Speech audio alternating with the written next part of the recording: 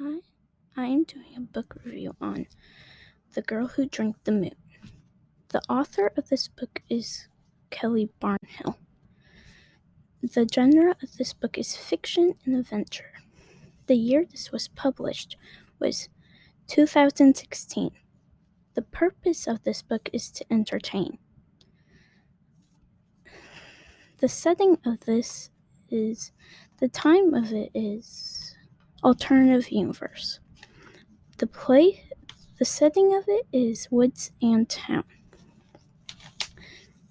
The characters are, the antagonist is Zan. The protagonist is Luna. The exposition is Luna gets taken from her mom and the mom is sad. Major plot points. Luna and her mom find each other. Everyone is safe from the witch and a volcano. The climax is Luna is saving people from a volcano and fighting to save people from this volcano.